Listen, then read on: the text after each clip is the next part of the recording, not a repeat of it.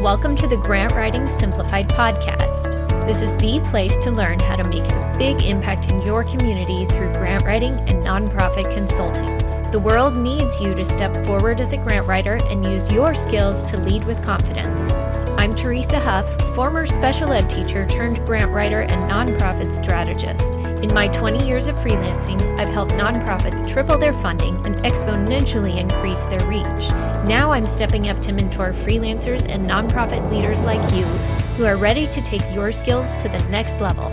It's time to get intentional about your vision so you can create lasting change in your community. Learn the skills and strategies you need to become the grant writer the world needs. Let's do this. Hey friends, Happy New Year. I hope everything's kicking off well for you. And I know probably a lot of you are thinking ahead to what you want to do this year, and maybe in your nonprofit, you're considering what kinds of meetings or trainings and get-togethers you need to have, even though a lot of it may still be virtual. And virtual is kind of on everybody's brain right now, with things moving online and in-person events being canceled. So that's why today's guest I've asked to come on and talk about this, because this is her area of expertise. She knows her stuff when it comes to virtual training. Today I'm talking to Heather Bereit. She's the founder and CEO of Skill Masters Market. Heather creates effective learning and leadership development strategies and training for organizations. She totally understands the challenges of online learning, and today she's sharing some great tips with us. So whether you are leading meetings or any kind of small group, anything virtual, you are going to learn some great tips today. Heather believes that people excel when they know what's expected of them and they can show up authentically at work. She specializes in creating dynamic, people-centric solutions that drive their business goals.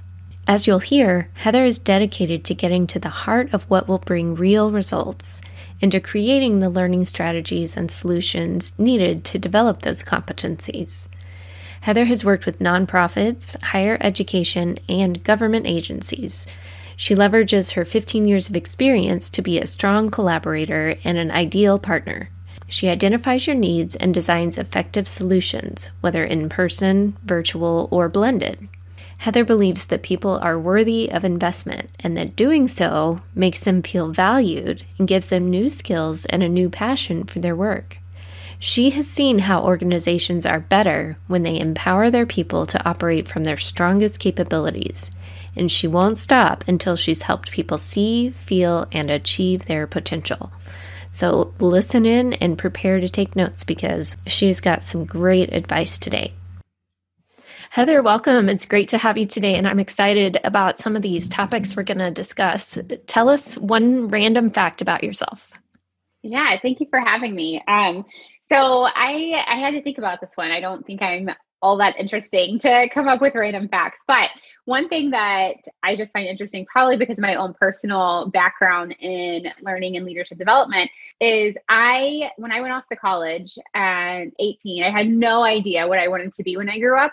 And now looking back on my college and even early career experience, it's so funny to me how everything I have done has kind of led me to where I am. So I was in a sorority in college, and one of the volunteer roles that I held with that sorority was new member education. And when I received the materials for that new member education, it was lacking in a lot of ways. And I totally recreated the curriculum that needed to happen and how it needed to happen, lesson plans, everything. And then when I handed that off to the next person, they were just amazed at what they found. Back then it was a binder, right? But they were just amazed at what they found in that binder, to be able to run that new member education program in the future. And I think that's just so interesting that was a volunteer role that I ended up in. And then ultimately, years down the road, ended up in a career very similar to that. It's almost like a mirror of what you're doing now. It is in a lot of ways. That's funny how sometimes the things we do, we don't even realize what a skill they are. It's just so natural for us. And other people are like, wow, how'd you do that? It's so true. So It's so true. yeah, we don't even recognize our own superpowers sometimes. Yeah, absolutely. Well, that's awesome. My journey's been very similar in that certain things I never would have put together or imagined have built on each other to prepare me for the next step and for where I am now. So it's really cool when that works out that way. Yeah. It's funny to look back for sure. You never know. I don't feel like you always recognize it when you're in it. For But when sure. you look back on it and take the time to reflect, it's amazing what you can see. Right. And it's good to stop and do that It sometimes. is. So, how did you get into nonprofit work from starting out in that regard Yeah. and now where you are? Yeah. When I graduated from college, again, I still had no idea what I wanted to do. But I somehow found myself in the world of adult learning and followed that path for a very long time in different industries. I was in government contract work, for profit higher education, and then nonprofits. And in my last nonprofit role, led the work around the competency model. They had a proprietary competency model, so it was my responsibility to keep that model up to date, current, relevant, and usable, and then to provide all of the resources that were needed to implement that model across the talent lifecycle. So from hiring the right people, onboarding them effectively, developing them over time, both through the training pieces, but also through the assessment pieces and the coaching pieces. And so really looking at how do we make sure that we have the staff that we need and they have the skill sets that we need them to have. And I was able to take that. And then now with my consulting business, I work with nonprofits all over the country to help them with their onboarding and training pieces, and then also do some diversity, equity, and inclusion work as well. So I like to say it's the non-compliant side of HR, the fun side. I don't do anything with employment law or benefits or anything like that, but I get to do all the fun stuff like onboarding and people strategy and training. So it's a lot of fun. Wow.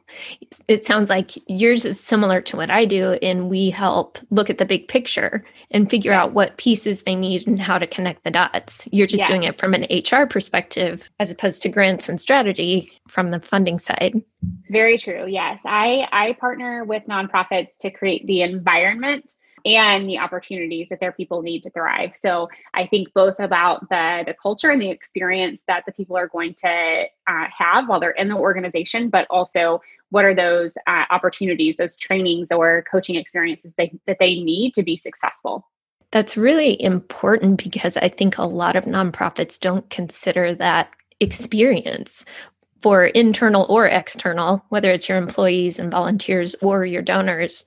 And that's important to have someone outside come in and help, because when you're in the thick of it on the front lines, you're swamped just trying to keep up and meet the demands and provide services and grow this thing. So that's important to have someone come in and help with that process and look at that bigger picture to help design that effectively. Yeah, absolutely. I feel like, a lot of times consultants learning space are called in when there's an urgent need. But there's an amazing opportunity to come in at a different point in the process, whether it's starting with that urgent need and then working backwards, or being called in a more strategic place, because we really want people to be able to show up authentically at work, and we want them to feel like their organization values them, because when they feel valued at work, they're going to show up with new skills, new passion for that work, and are going to have a much greater loyalty to their organization. And ultimately, that's going to feed into whoever your audience is, right? Your customers, your members, your constituents, whatever that looks like for each individual organization. So, at the end of the day, everyone is going to benefit from that. But it's something that it often happens in the reverse, where there's an urgent training need or something happening. You need to bring in a consultant to solve that. And then you can take a step back and look at the strategy from there. Right. It's kind of like waiting until you're feeling so terrible to go to the doctor instead of just going for a checkup to make sure everything's in working order. It's true. That's a very good analogy. So let's talk about some of these virtual training tips, especially how it relates to nonprofits. I know you have a lot of experience with that design, so I'd like to hear your advice on that and how they can engage employees, especially right now where hardly anybody is meeting in person and you're trying to keep that team feel and keep everyone engaged and excited about your mission. Yeah. So I think, we're in an interesting time. We're recording this during COVID. And I think there's something like 60% of organizations, 60% of people are remote right now. So there are some essential workers, obviously, still in person. Some offices are slowly starting to reopen. But still, that's a large percentage of the workforce is currently remote. And so your training needs, your onboarding needs, those things don't necessarily go away just because you're not in an in-person environment. And that's one of the reasons that I like to talk about virtual so much. It's something that we still have the opportunity to invest in our staff and to help them feel that connection to our organization and to serve our people better, our audiences better. So when I talk about virtual training tips, it's something I get really excited about. But I like to say you need to start with a clear direction, and this is true for really anything in life. But I think it's worthy of a statement when we're talking about training as well. Start with a clear direction. Sometimes this is going all the way back to your organization's strategy, whether you're looking at your strategic plan or your operating goals. What is it that you need people to do? And if you can focus in on that and really focus in on the action piece, a lot of times what I see is when people say they need training, they say, I need them to know. And then they list out all the topics, right? At the end of the day, they don't need to know any of those things. They need to be able to do something with that knowledge. And so if you That's a good point. If you focus in on that do piece, you can actually eliminate a lot of training problems that we see, so to speak. So focus in on the action, yes. And then you want to focus in on the actions that are going to give you the best results for your organization. So again, take it all the way back if you have to your strategic plan or your operating goals. What is it that you need them to do? And then focus on those actions, then move into the training piece. So once you have that, you can look at the learning experience and how do we create a learning experience that will allow your staff to practice those actions. So again, still very focused on the do. We do see the subject matter expert often has a lot of knowledge, a lot of expertise, a lot of passion around a topic. So if you have a subject matter expert who is going to train other people in your organization, you do end up a lot of times with that knowledge dump. And so if you focus in on those actions, that's where you really want to be. Create the learning experience that will allow your staff to practice those actions that you need them taking. Knowledge does not equal behavior change, but you can allow them to practice, allow them to be in a safe space, really, to practice that, get feedback. And then you're going to see where the knowledge is helpful, but you're going to see that behavior change that you're looking for. That's so important. It is. And a knowledge dump, I just keep calling it that, but a knowledge dump is hard enough in an in-person environment to sit through as a learner. Mm-hmm. It is even harder in a virtual space. So I think this becomes even more important. We are staring at a computer screen, probably on a Zoom call. You might be able to see the other person. You might not, depending on whether you use video. And it's really easy to multitask. And so you want to make sure that you're giving them only the most relevant and useful pieces of information to help them do their jobs better. If they feel like there's something in it for them, they are more likely to pay attention. And so being really specific about what they need to know in order to do those things is really important. And then, there's always a question in the virtual space of, if we need them to do something, how can you do that virtually? How can you let them practice in a virtual setting? And I have a couple of tips around that as well, just to help think about how do you allow that practice piece within the virtual space. So a couple of ways that you can do this. One is look at what technology you have available to you and how you can leverage that technology. So if you're in Zoom, for example, you might want to use the chat box. You might want to use polling features. You will probably want to use small breakout groups to allow them to have conversation and practice in that way. But also, what are some other things? What are some other tools that you can use even outside of whatever that sort of conferencing system is, right? So if you need them, I can give an example that I've used in the past with people to help illustrate this is let's say you need your staff to listen to customer needs and document them in a new way. So you could just tell them what that new process is, right? That's a knowledge transfer. The chances of them doing that correctly are not as high if you just tell them as it is if you allow them to practice it. So to practice that in a virtual space, you could use scenarios. You could have some examples of things that customers are coming to them with. And then your staff are able to respond in that virtual environment how they would if it were a real customer or whatever we call our audience. You can do that in small breakout groups, and you can have the other people in that small breakout group participating with them as the customer, listening and observing and providing feedback, and listening for different things, different intent as well. Was it factual? Did they hit all the facts that they needed in that conversation? Was it, did they show empathy? Were they interacting on a soft skill level with that customer the way they needed to? Then for the documenting piece, you can use something like Google Slides or some other shared slide space where they can actually practice documenting that conversation as they're having it. And then that Google slide, again, they can get that peer feedback, but that can come back to the main session where then the instructor can also provide feedback on what was done in that breakout room. So again, instead of just telling them, here's the new process, you've now taken them through a scenario, allowed them to practice both listening and documenting, and they're getting feedback from others on how well they did so that they can continue to improve moving forward. So that's just one example of how you can continue to allow for practice and learning within a virtual environment. That is so good. And I'm just thinking about different trainings and conferences I've been to, and the ones where I learned the most were those where we did interact or do some of those scenarios and role playing and the different types of activities, like you're saying, whether it was in person or virtual. That's the kind that you really remember and learn how to apply those Absolutely. concepts and the actual lessons from it. Absolutely. And also what you were saying about the training, it makes me think about like the good practices or concepts of writing where you make it about the reader. Yeah. This is kind of the same way you're making it about the staff or the volunteer as opposed to you and what you want them to know. It's about them and how can they internalize this to where it becomes a part of their everyday routine and natural for them. Absolutely. So those are amazing tips. I feel like that was just a wealth of knowledge condensed into this really short time frame. So funny. Yeah. It's so important. I agree with you completely. When you think about your own experiences, going to trainings or conferences, often that is when you feel like you got the most out of it. It's when it's the most applicable. And sometimes that means you're hands-on with it in order to really feel like you know how to apply it. A lot of what I do is based in kind of my personal belief system. Most of us are that way. I think it's just a matter of whether we've articulated it or not. But I believe that people are happier when they feel valued and capable in their roles. And so you want whatever learning experience you create to be engaging.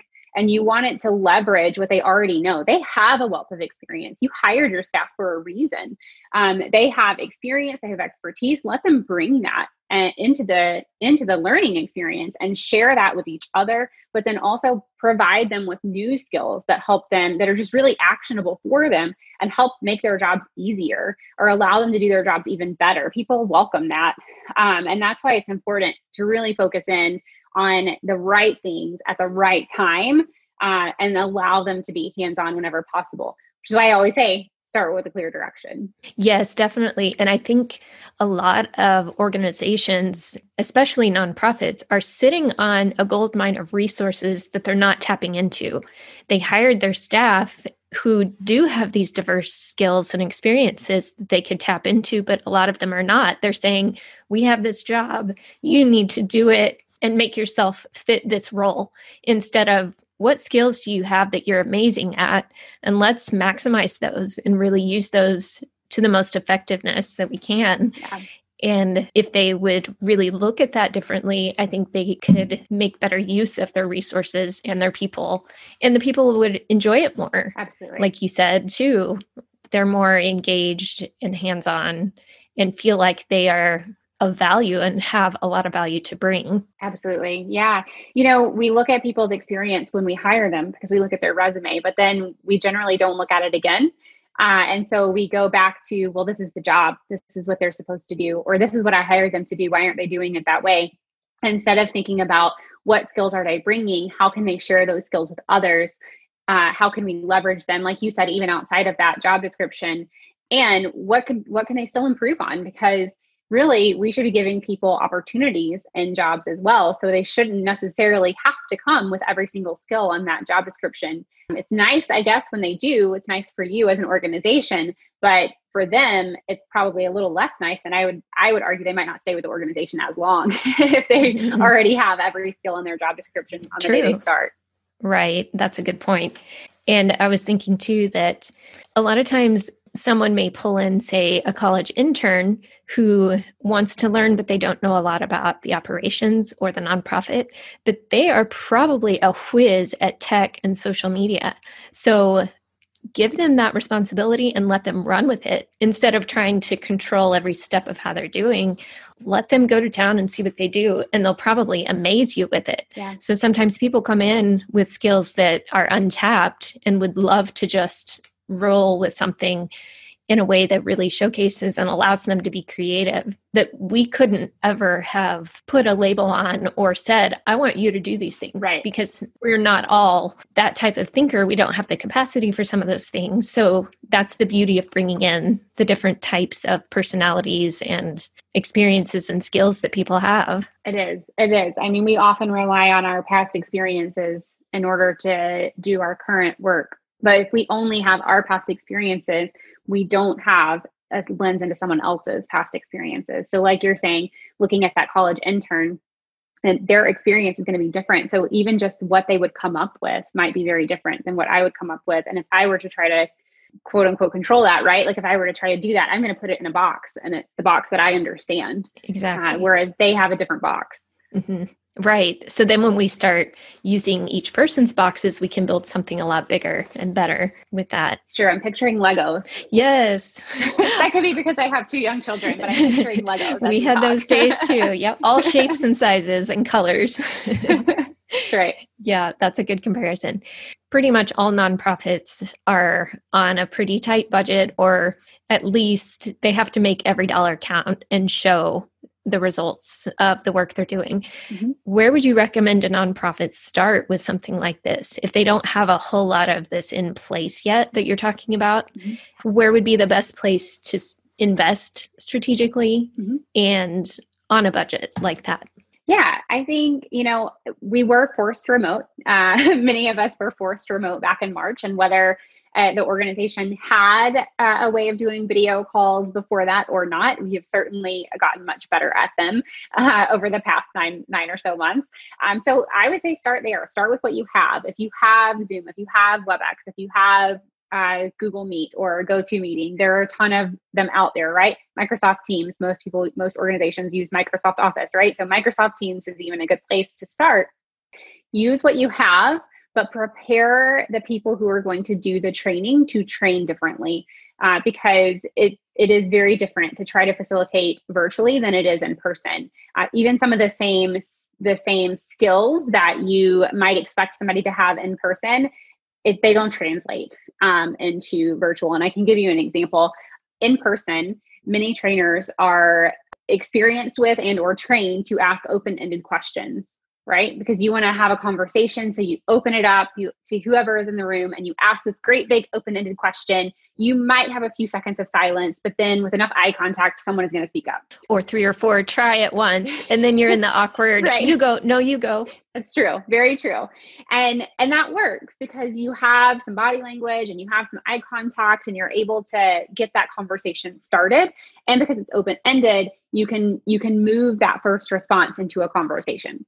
In the virtual setting, you are much more likely to hear crickets if you ask an open-ended question. Nobody wants to speak up first. Everyone generally is a little more hesitant to speak up anyway. So then to have this big open question, it's just silent. And so one of the tricks that I use is start with a closed question. Start with a yes or no, because then you have people, even if you just do it in the chat box and like, has anybody ever experienced this? Yes or no in the chat box, right? Then you can see, okay, 8 people have experienced this. So I know when I ask that follow-up open-ended question, at least 8 people have a response. So then you can say, okay, I see that, 8 of you have had this experience. Why don't you tell me a little bit more about that? What was that like for you? And now those 8 people are more likely to speak up because it's known that they have that experience. Whereas if you had just started with that open question, you're likely to just not get a response at all. You're building stepping stones a little closer together for them. It is like stepping stones. I like that approach. You don't have, virtually, even if you have video, you don't have as much body language. You can't really make eye contact because if you're on Zoom video, for example, you don't really know who the person is looking at when they're looking out there. I know. I was in a meeting the other day pointing at one of the gals, and I realized they have no idea which one I'm pointing to. Right, exactly. It's just like kind of the Brady Bunch, but you don't know who is in what box in other people's computer screens. And people turn videos on and off too. So then there goes the body language aspect altogether.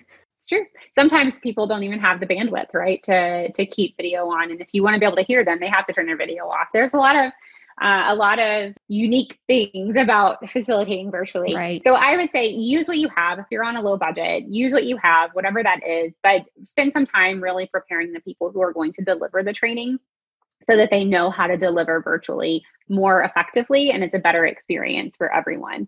So start farther back in the process, start upstream a little bit to help be more effective as it trickles down. Yes, absolutely. I have a free resource on my website, 3 tips for virtual facilitation, which is all about ending that awkward silence in the virtual classroom. Oh, good. And that would be a great starting point for any organization that's looking at doing this. I can almost hear the listeners cringing at the thought of the virtual silence. Right. No, not the dead air time. Right. So yeah, that sounds great. It is. I mean, if you think about it as a facilitator, if you're in an in-person room, for example, you forget what you're talking about, or you forget where you are in the presentation. You can fill that silence as you walk back to your notes.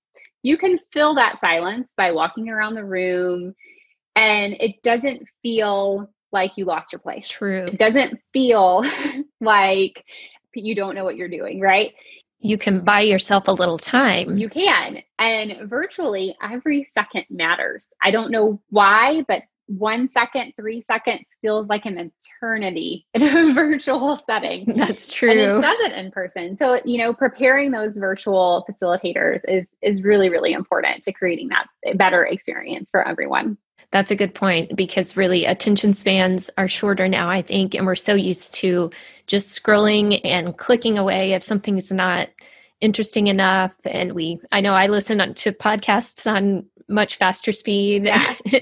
So we're used to just that quick in and out information. We don't want to sit around and have that pause. We've almost forgotten how to allow space in our listening and in our learning. So that's a good point. Yeah. That's a challenge for the trainers. It is. But hopefully that resource, and I can get you a link to that resource as well. But yeah, I'll put that in the notes. It's a free resource. It just gives some easy tools for their tool belt to help them get started in the right direction. Good. Thank you. This has been such good information. I'm going to go back and listen and take notes myself because of some of the trainings I'm doing.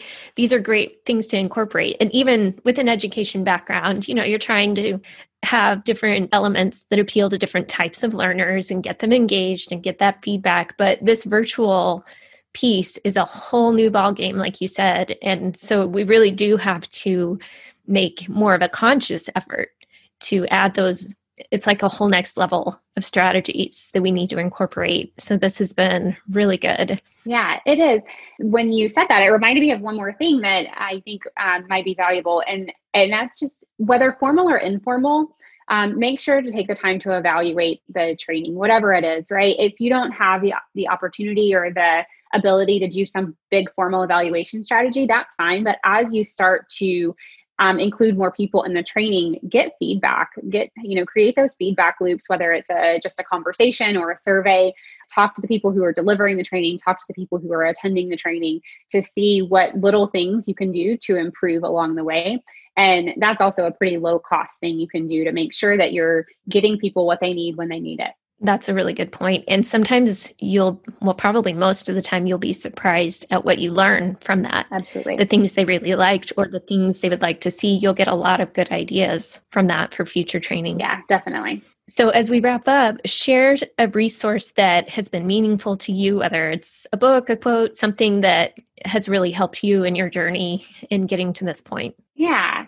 So I have a quote in my office that says, "We rise by lifting others," and it's by Robert Ingersoll. And I just believe that so much. And maybe it's a part of kind of who I am as a person, what I do for a living. But, if we can do one thing every day to help make someone else's day or experience better, then I feel like we can say we accomplished something that day. And so, no matter what your role is, whether you have trading coming up or not, think about who in your life and your work you can lift up each day.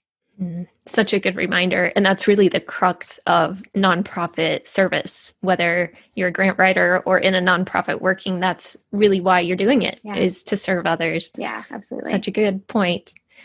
All right. Thank you. And where can we find you online if people want to connect? Yeah, my business is Skillmasters Market. So you can go to my website, skillmastersmarket.com, or you can find me on LinkedIn. I'm really active there. It's just under my name, Heather Burright. Yes, I've seen since we recently connected there, you have a lot of great posts and information that you share. I've enjoyed following you. Thank you. So thank you. I really encourage everyone to check this out because I've learned a lot here and I know you have a lot of good resources on your website. And sometimes you just need that boost, just kind of that little extra push to help. And then it's amazing how much more engagement and just how things come together. It's kind of a catalyst. So thank you for this. This has been such amazing information. Yeah, absolutely. Thank you. Thank you for having me.